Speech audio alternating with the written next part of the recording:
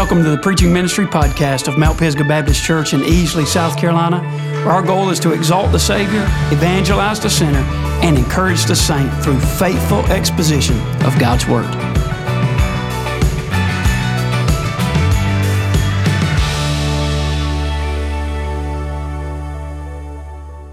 If you have your copy of God's Word, we're going to be in Colossians chapter 2 and just continue our sermon series that we've been in over the last several weeks. And if you'd like to take notes, the title of the message this morning is, You Are Complete in Him. You are complete in Him. And so as I was studying through this, we're going to see it in just a moment, but Paul's writing to a bunch of people that he didn't know their name. They had never met. He'd never been to the church at Colossae. He had never actually gone face to face, had a Bible study with them, worship service, anything like that. And it reminds me of a time in my life that was pretty humbling. So back up 10, 11 years, I got called into ministry about 10, 11 years ago. And right after that, I just was encouraged by people just to begin listening to sermons, learning from other churches as much as I possibly could. And there's a church down in Florida that I listened to everything they put out. So every podcast, every sermon they would put on a podcast, so Sunday morning, Sunday night, Wednesday night, I would listen to everything. And so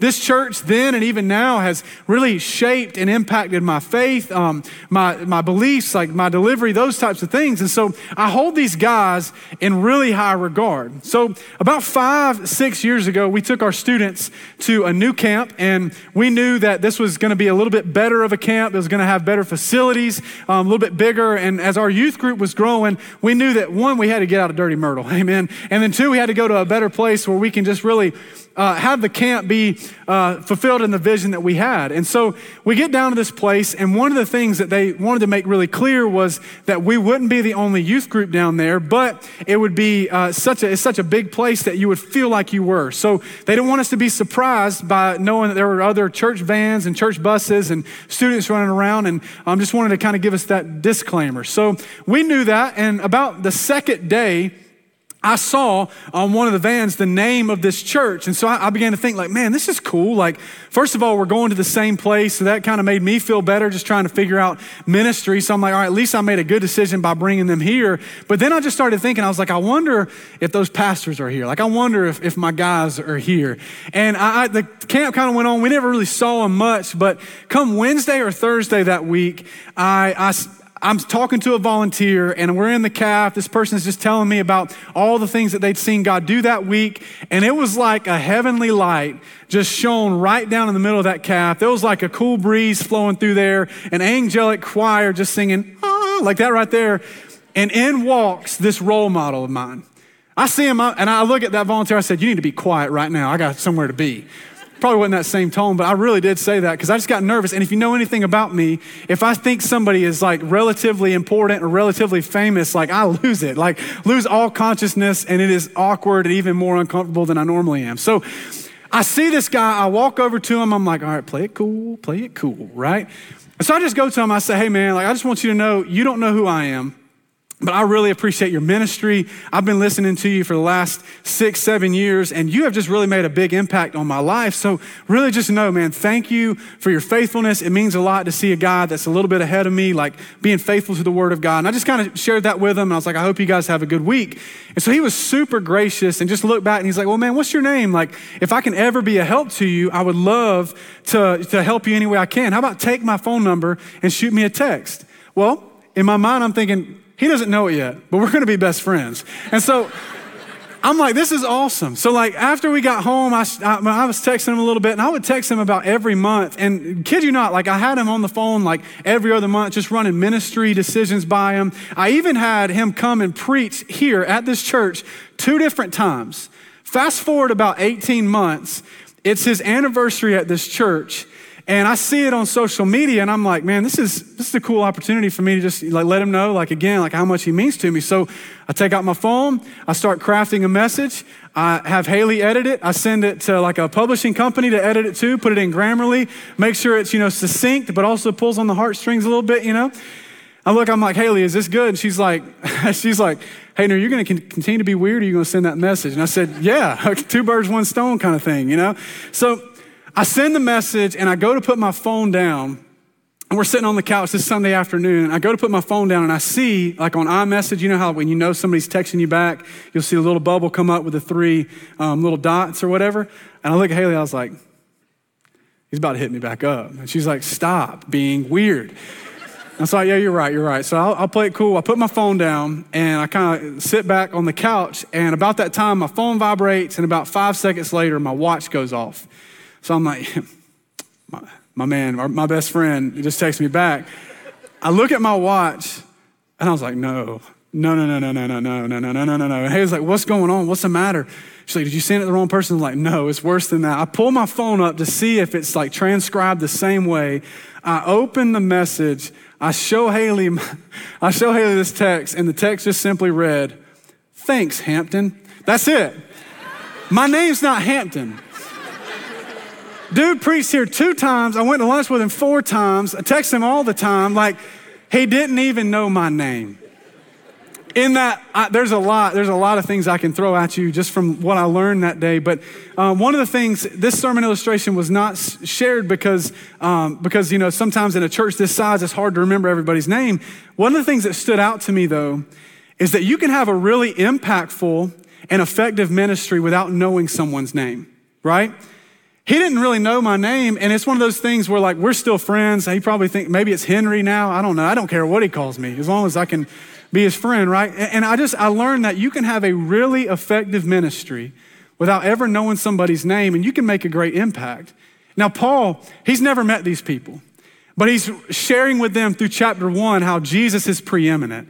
He's sharing with them that in Christ, we are unreprovable, unblameable, holy. He shares with them that it is Christ in you, which is the hope for glory. And he's just laying it all out there. And now he gets to the part in this letter where he just simply acknowledges it. Yeah, you've never seen me face to face, but there are some things that I want you to know that I'm concerned on your behalf for. And so here in Colossians chapter 2, even though Paul had never met these people, he was going to lay out a few concerns for them to not only grow in and be aware of, but he wanted to remind them that even though he didn't know their names and they didn't really know him, there is one who does know their names, and he wants them to be complete in him.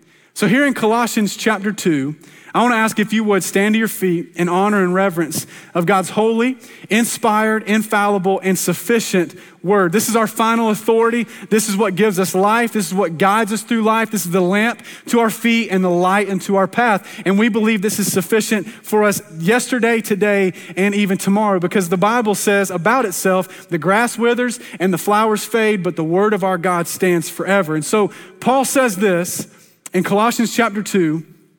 He says, for I would that you knew what great affliction I have for you and for them at Laodicea and for as many as have not seen my face in the flesh, that their hearts might be comforted, being knit together in love, and unto all riches of the full assurance of understanding, to the acknowledgement of the mystery of God and of the Father and of Christ. Another way to translate the end of that, he's like, I want you to know the mystery of God. The mystery of God is Jesus.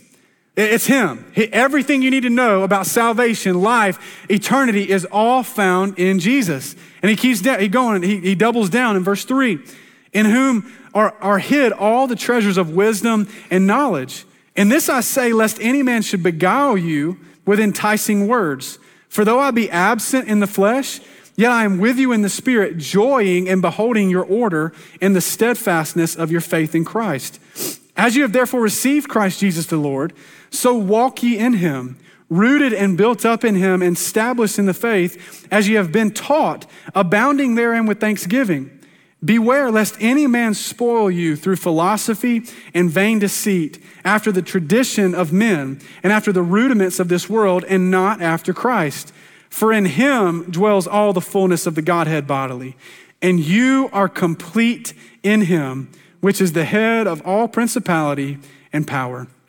Father, we really believe that Jesus is enough. But God, we just pray that you'd help our unbelief. God, we know that Christ is sufficient to save. We know that he's sufficient to sanctify. And God, we know that one day he's going to glorify us. But God, we just pray that today, in the meantime, before you come back, you would encourage us from your word, that our hearts would be broken over the truth, that we would run to the truth of Scripture, that we would be weary and wary of spiritual deception, but God, that we would also be Christians committed to continuing to walk in you. So God, we pray that you would speak. God, I admit that I cannot do this, so I ask that you would hide me behind your cross and that you would move. In Jesus' name, amen. You may be seated. To not know somebody and then just to walk into their life and say, hey, I have some concerns for you is a pretty bold move. Imagine the Amazon driver knocking on your front door saying, hey, you don't know me, I don't know you, but I have some concerns about you. Be pretty uncomfortable, right? Imagine somebody that you just walk through past in the grocery store and they look at you and they go, hey, do I know you? No, I don't know you. Let me just tell you some concerns I have for you. That would be pretty weird, pretty uncomfortable. However, Paul, being inspired by the Holy Spirit and being just a part of his work and a pastor and a missionary, even though he didn't know these believers personally, he knew what they were facing. And even though he didn't know what they looked like, what their names were, he wanted to encourage them with some things that could help strengthen their faith. So the question that I want to try to answer this morning is, even though Paul didn't know them, what was he so concerned about with this group? What did Paul want to accomplish in this portion of his letter? I want to show you three things this morning in the time that we have. And the first thing I want you to notice about Paul in his letter in this portion is that Paul, number one, agonizes over their scriptural beliefs. Paul agonizes over their scriptural beliefs. Now down here in verse 1, he says, I wish you knew, I want you to know what great conflict I have for you. Now, it would make sense for Paul to rattle off some of his circumstances that he's faced. It would make sense that this great conflict that I've had in life comes from preaching the gospel faithfully. And I want you to know the great conflict I'm in right now is the fact that I'm in prison.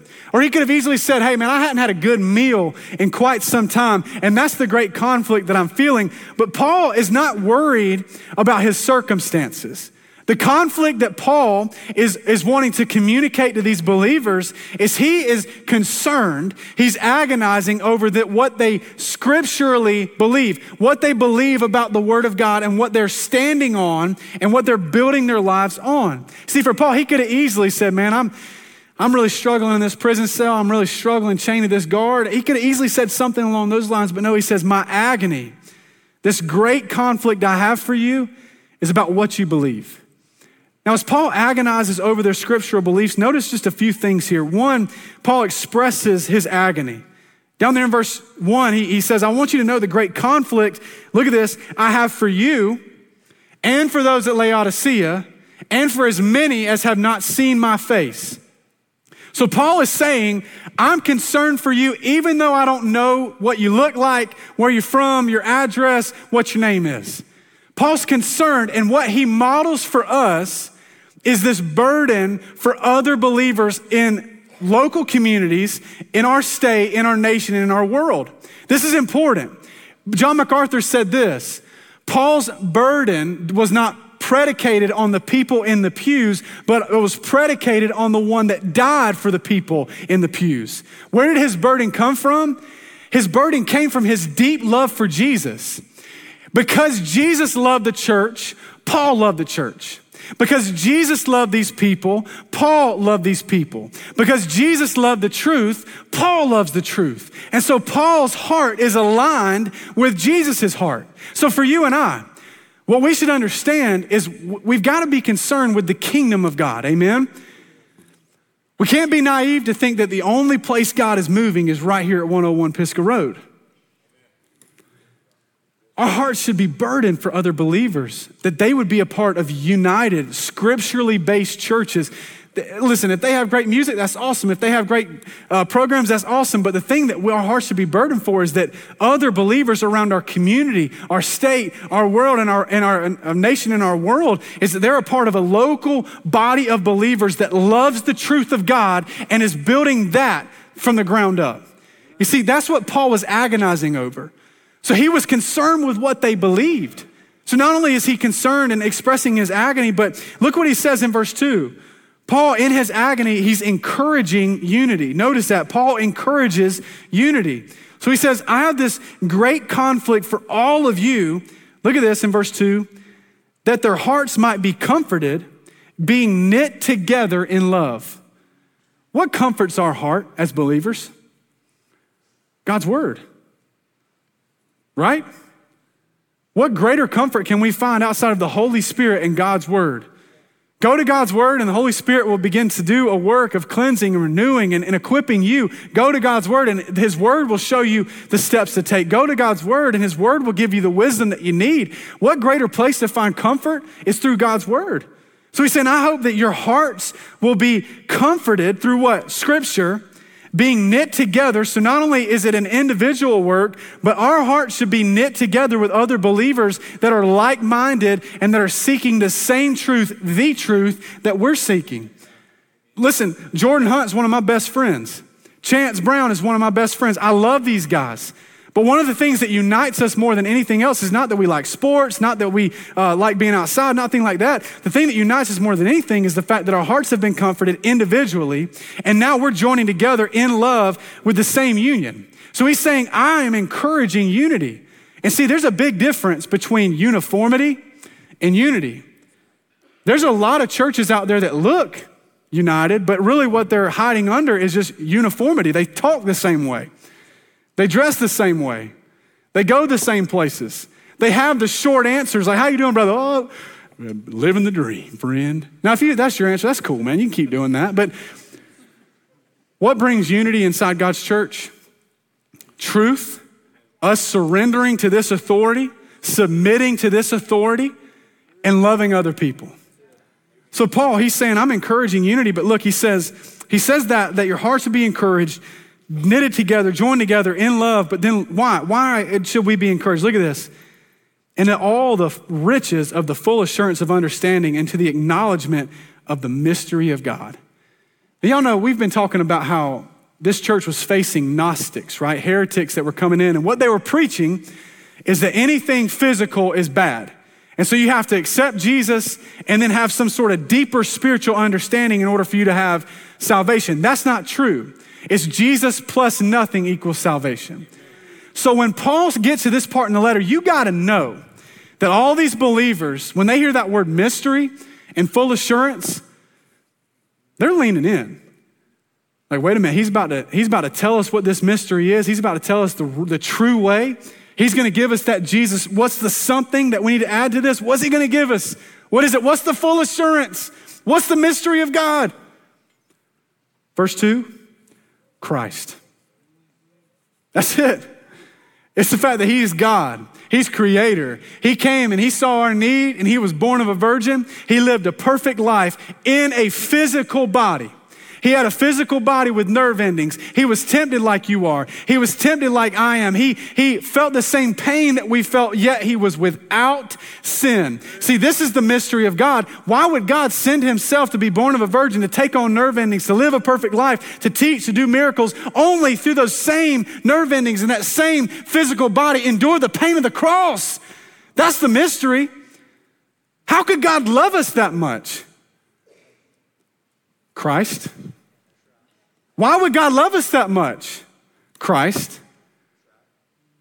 How can I be saved? How can I have a relationship with him? Christ.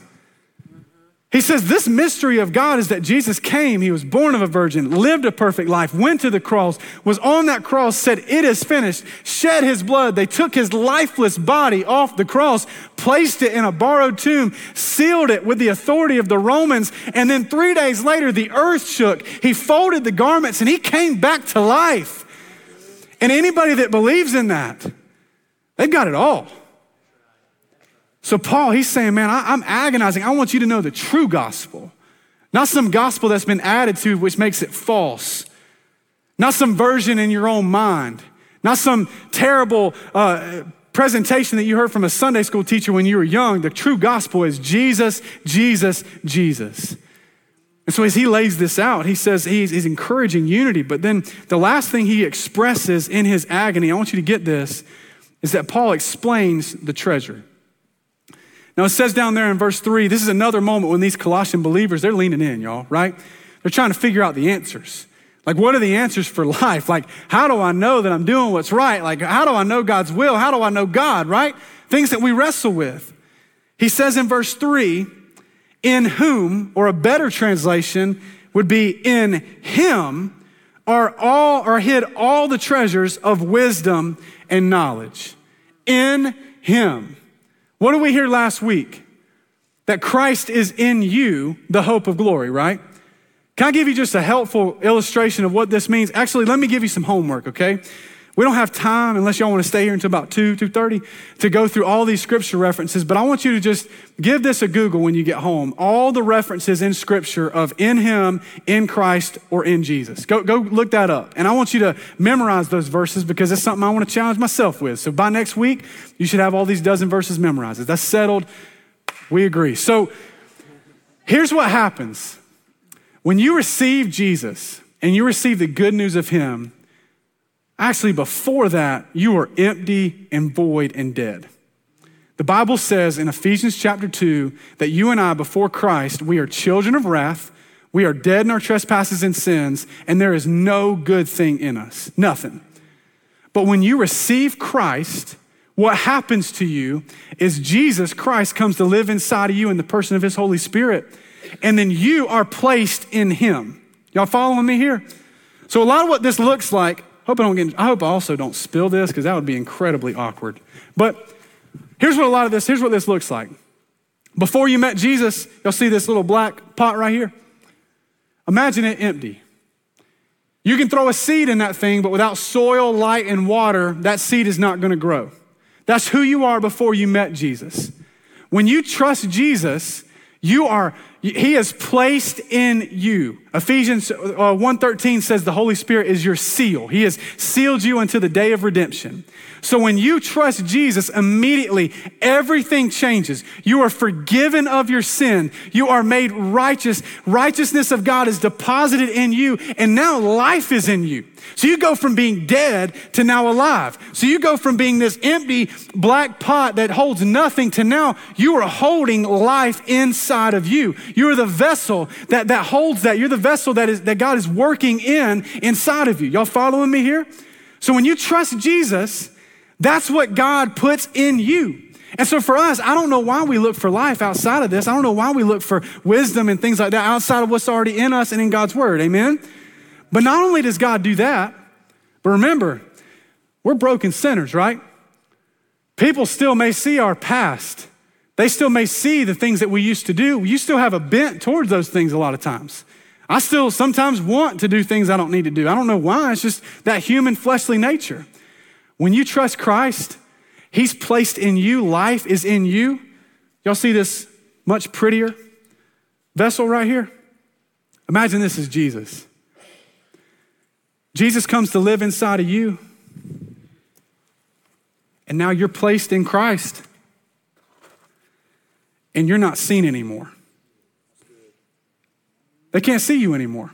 What do they see? Something way more beautiful. I wish this was like white or pure or maybe like gold, maybe had like fire coming out. That'd be cool. But see something way more attractive. So when God looks at you, he sees Jesus, both on the outside and on the inside.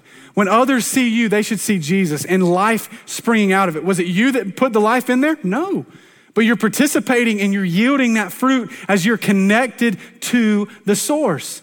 So think about this. I'm going to leave that, not centered, just to bother some of y'all. Okay, I'm just going to do that. In verse 3, it says, in him are all the treasures of wisdom and knowledge. So wait, hold up.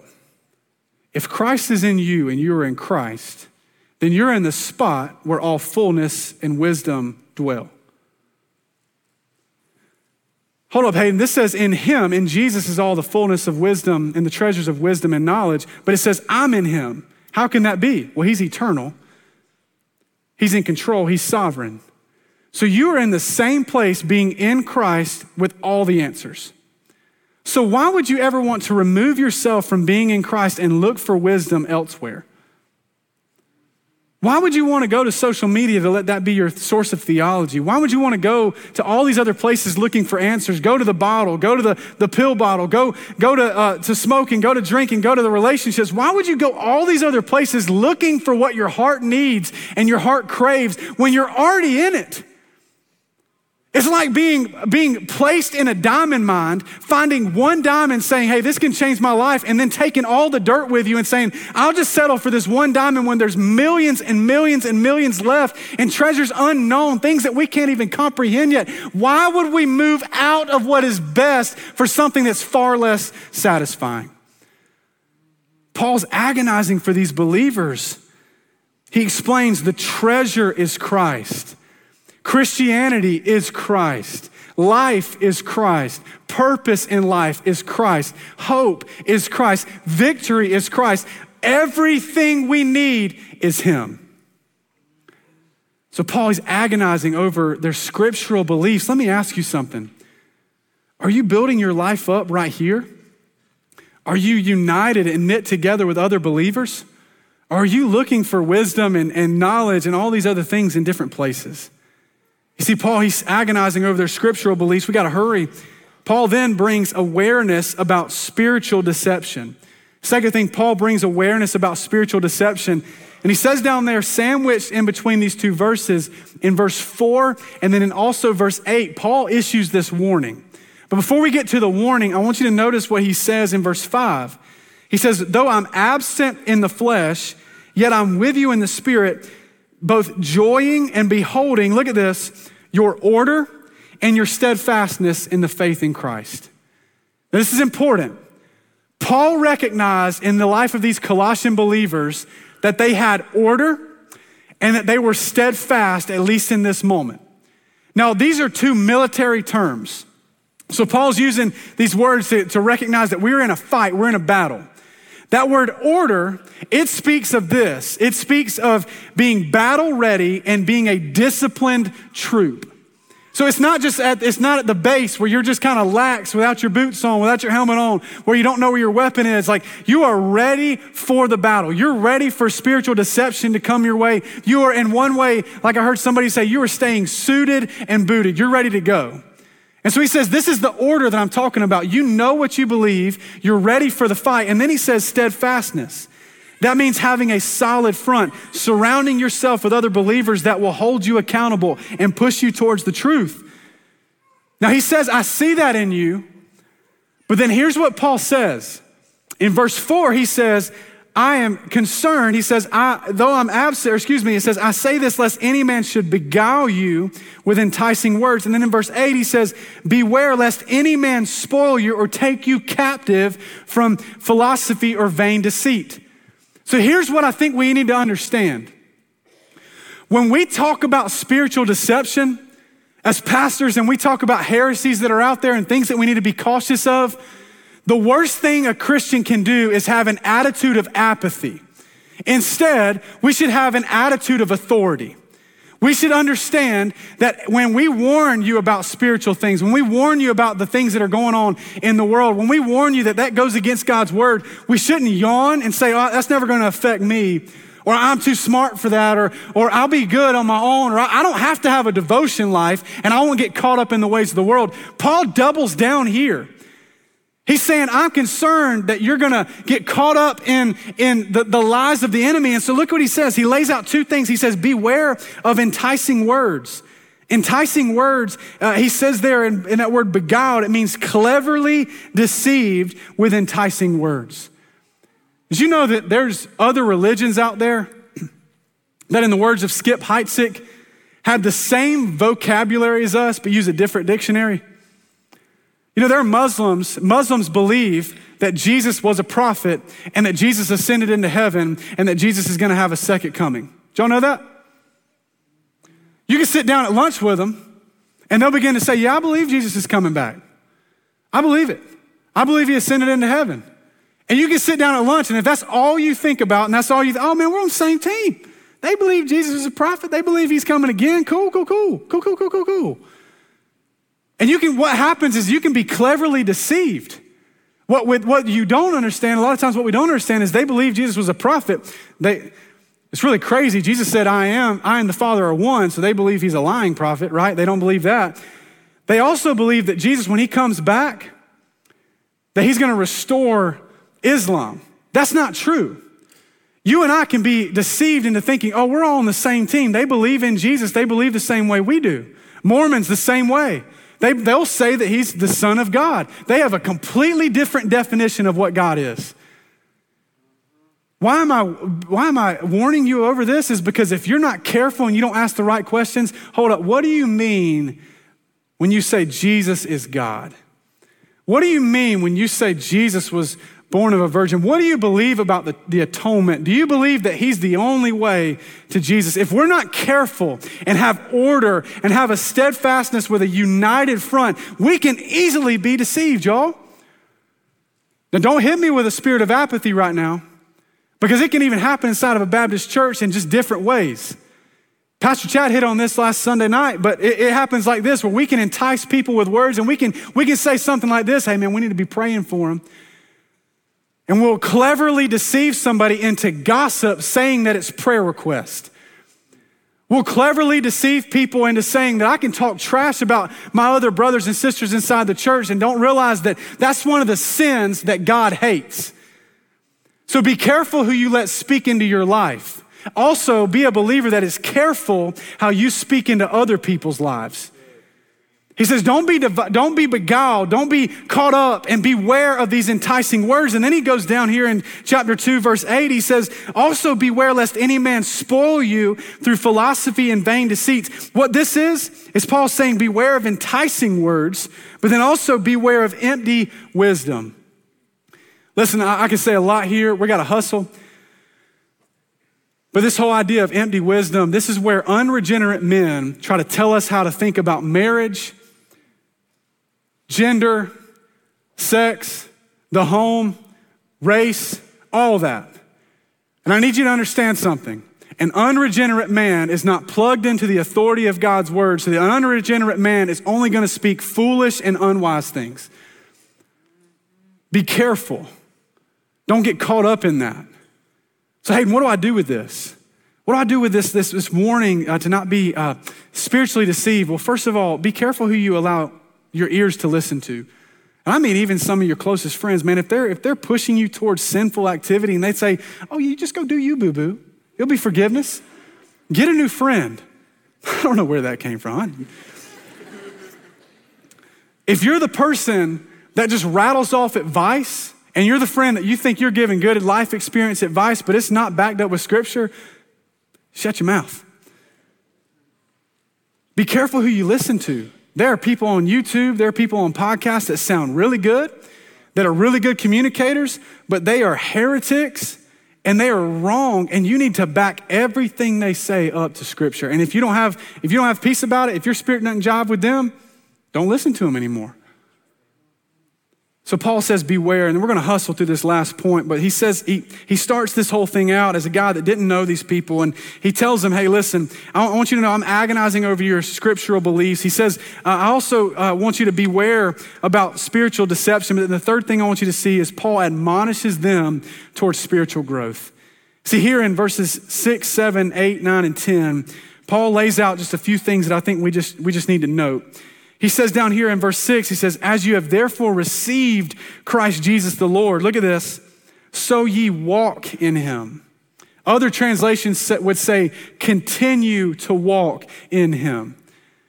So Paul, when I say he admonishes them and pushes them towards this, Paul is giving a warning to not grow stale in your faith. Don't be stagnant. Continue moving on. And so he gives a few things. Notice this. He gives three things. One, he tells them to continue walking in him. And it starts and it continues the same way it started. This is important. Get this. If you're still taking notes, lock in with me for just a few moments. Paul is telling them to progress in their faith. Continue growing. Don't get caught up just holding on to a date when you trusted him. Continue to walk with him hand in hand and grow. I don't remember the day I first started walking, but I remember watching my father walk, and I remember watching him, learning from him. I would try to take strides with him, right? This is the language Paul is saying. He's saying, don't just go back to the day you first started walking, continue in that. He says, as you continue with this, he's reminding us of a couple things. First of all, you can remember back in chapter 1, Paul reminded us that we have positional holiness in Jesus. So when Jesus looks at us, when God looks at us, when you're saved, he sees that you are holy, unreprovable, and unblameable. Amen? I thought there'd be at least a half a shout. I thought there'd be something. But this is language where he says, don't just stay in that position, continue in it.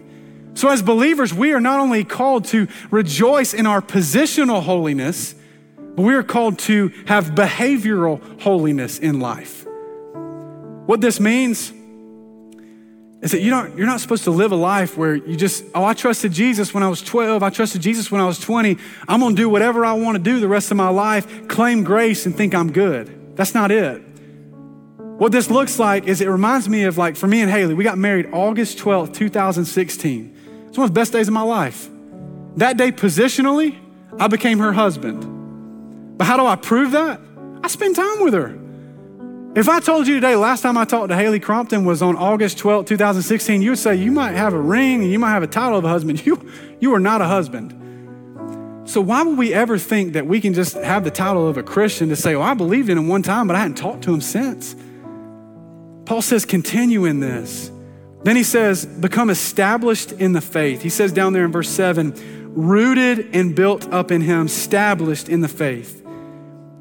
The idea of being rooted is what happens as we abide in Jesus. John 15, Psalm chapter 1, verses 1 through 6, where he says, it's like a tree planted beside the waters, the living waters, and it will bring forth fruit and it will not be overthrown. And so you think about that, like we're rooting ourselves down deep. It's like this plant. We're bearing roots in the soil of his truth, the soil of his foundation. We're bearing roots down in the good stuff and abiding in him to let him bring forth fruit in our life. And as we do that, we're being built up and people see Jesus in us. One of my good friends, Jordan, he said, oftentimes the most important stuff that happens are the things that are happening underground, not the things that happen above ground.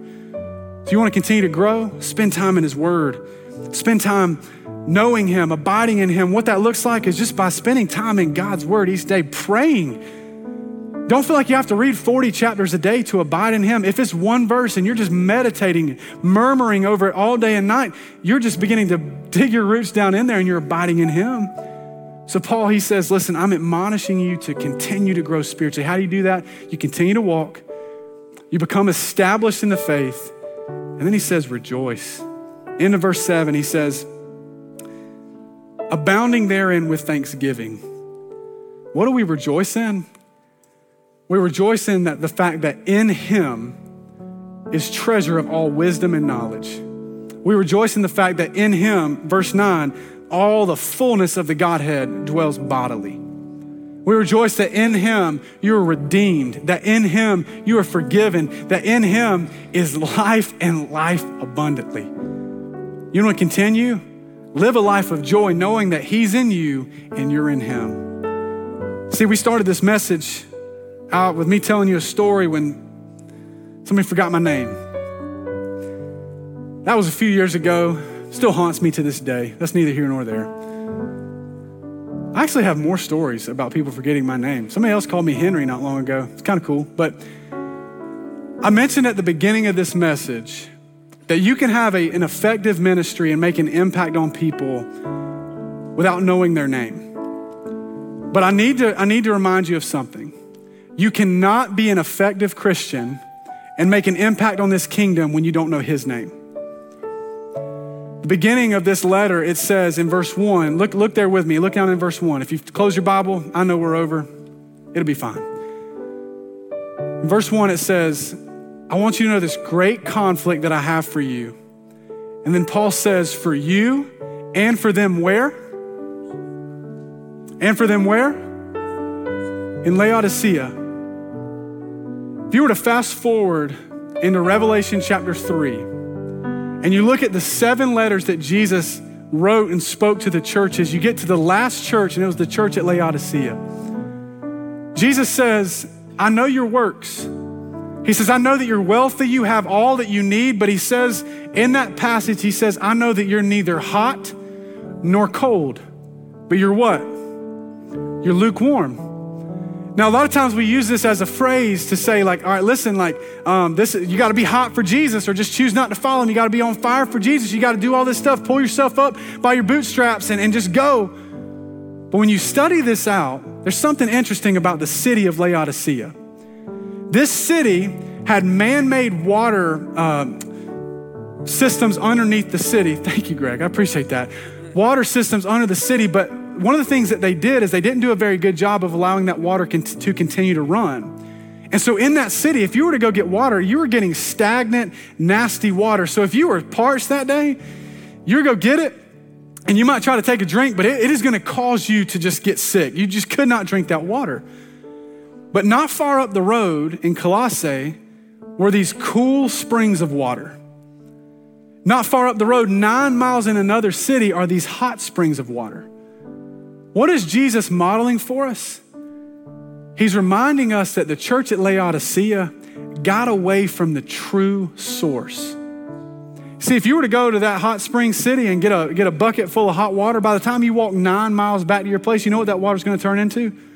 Lukewarm, nasty water. It's gonna be ineffective. Last thing I'll say about this church in Laodicea, and then we'll be done. In Revelation 3, the Bible says that Jesus says, behold, I stand at the door and I knock.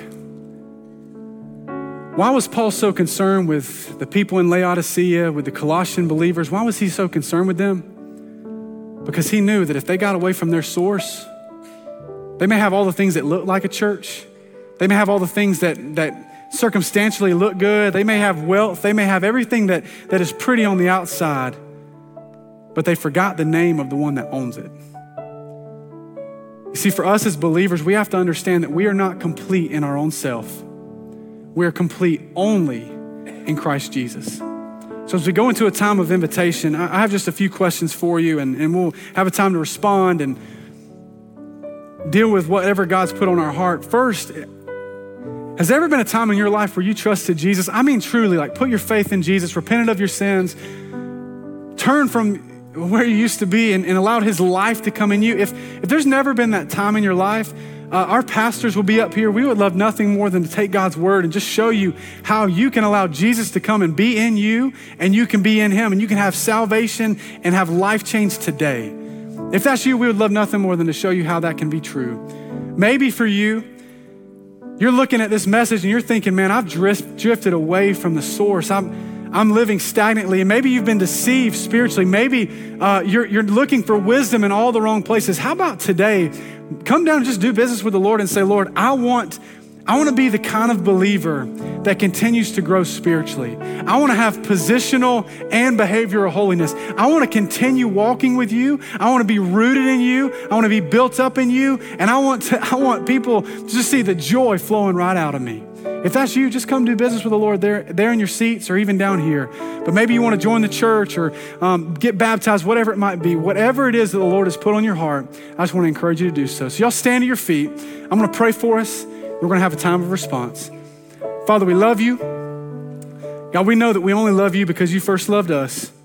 And so today, God, we just pray that you would just meet with us. And if there are people here that need to be saved, that today would be the day that they trust Jesus. It's in your name we pray. Amen.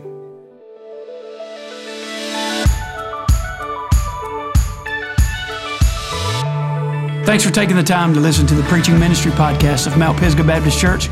If you'd like additional information, please visit mtpisgah.cc.